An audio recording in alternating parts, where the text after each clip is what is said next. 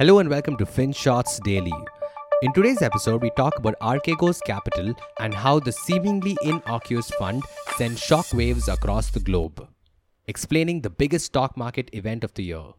Archegos Capital Management is a family office, and while the name family office might sound rather lackluster, these entities manage billions of dollars of private wealth belonging to rich families.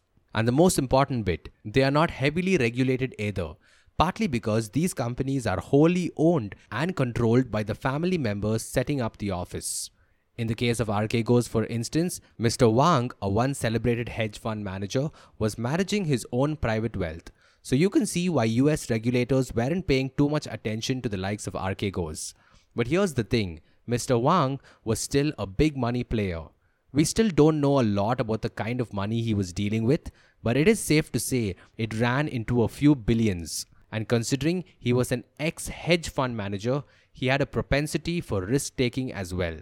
Mr. Wang made some big bets and was hoping they would do extremely well.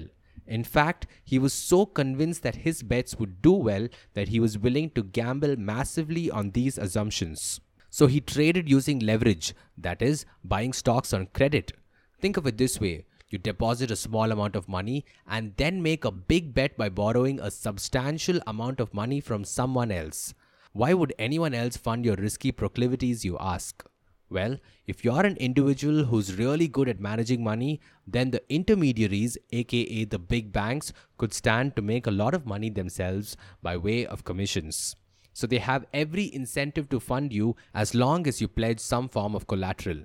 Usually the collateral includes the stocks you intend to buy, and the arrangement works well for the most part. We use the words most part because sometimes stocks have a tendency to lose value really quickly. And when that happens, cracks can begin to appear within these arrangements. Consider for instance what happened to Archegos. First, shares of a Chinese e-cigarette company, RLX Technology, tumbled sharply after Chinese regulators presented new laws regulating the industry. Then, shares of GSX Tech Edu, a Chinese ed-tech company, started capitulating.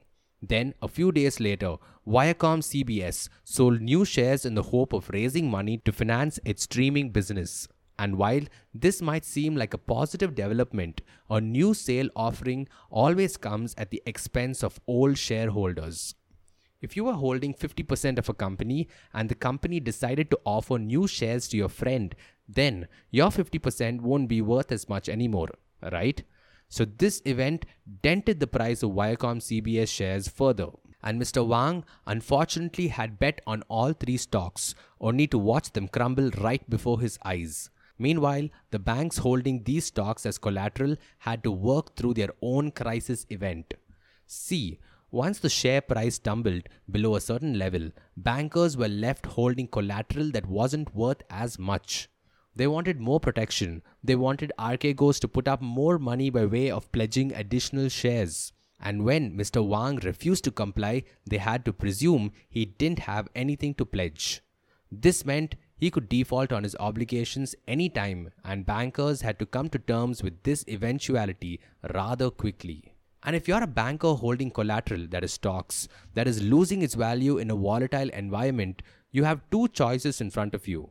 You could opt to hold the collateral and pray for a recovery in prices, or you could simply dump and sell, hoping to salvage whatever is left. The second option might look tempting, but you have to remember that we are talking about stocks here. If you sell these stocks in the open market, then you risk denting confidence further. The very act of selling could precipitate a further crash in prices. So as you keep selling these stocks, the value of your collateral keeps eroding. It's a death trap. Unfortunately, the first option isn't any better either. Sure, you could hold on to these stocks, hoping the price recovers. But what happens if another banker decides to go out in the open and sell their share of the collateral? After all, Mr. Wang had borrowed from a whole host of banks, including Goldman Sachs, Credit Suisse, and Nomura.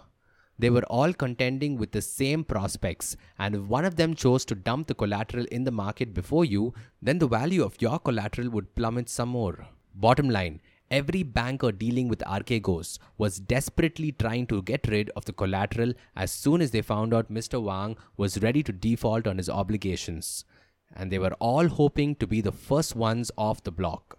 However, not everybody can be first, and it seems as if the likes of Nomura and Credit Suisse came out worst. Nomura said it's likely to face losses to the tune of $2 billion US. Credit Suisse said its losses would be highly significant and material to its results this quarter. Goldman Sachs and Morgan Stanley, meanwhile, stated that their losses would be immaterial. So you can see how some banks did better than others. But at the aggregate level, Mr. Wang, his family office, and the big banks managed to precipitate a mini crash in the markets last week, all because they continue to be reckless and greedy. And now you know how. Thank you for listening to today's episode. FinShots Daily is available on a bunch of streaming platforms such as Spotify, Apple Podcasts, and Google Podcasts. So make sure you follow us on your favorite podcast streaming platform. Until next time.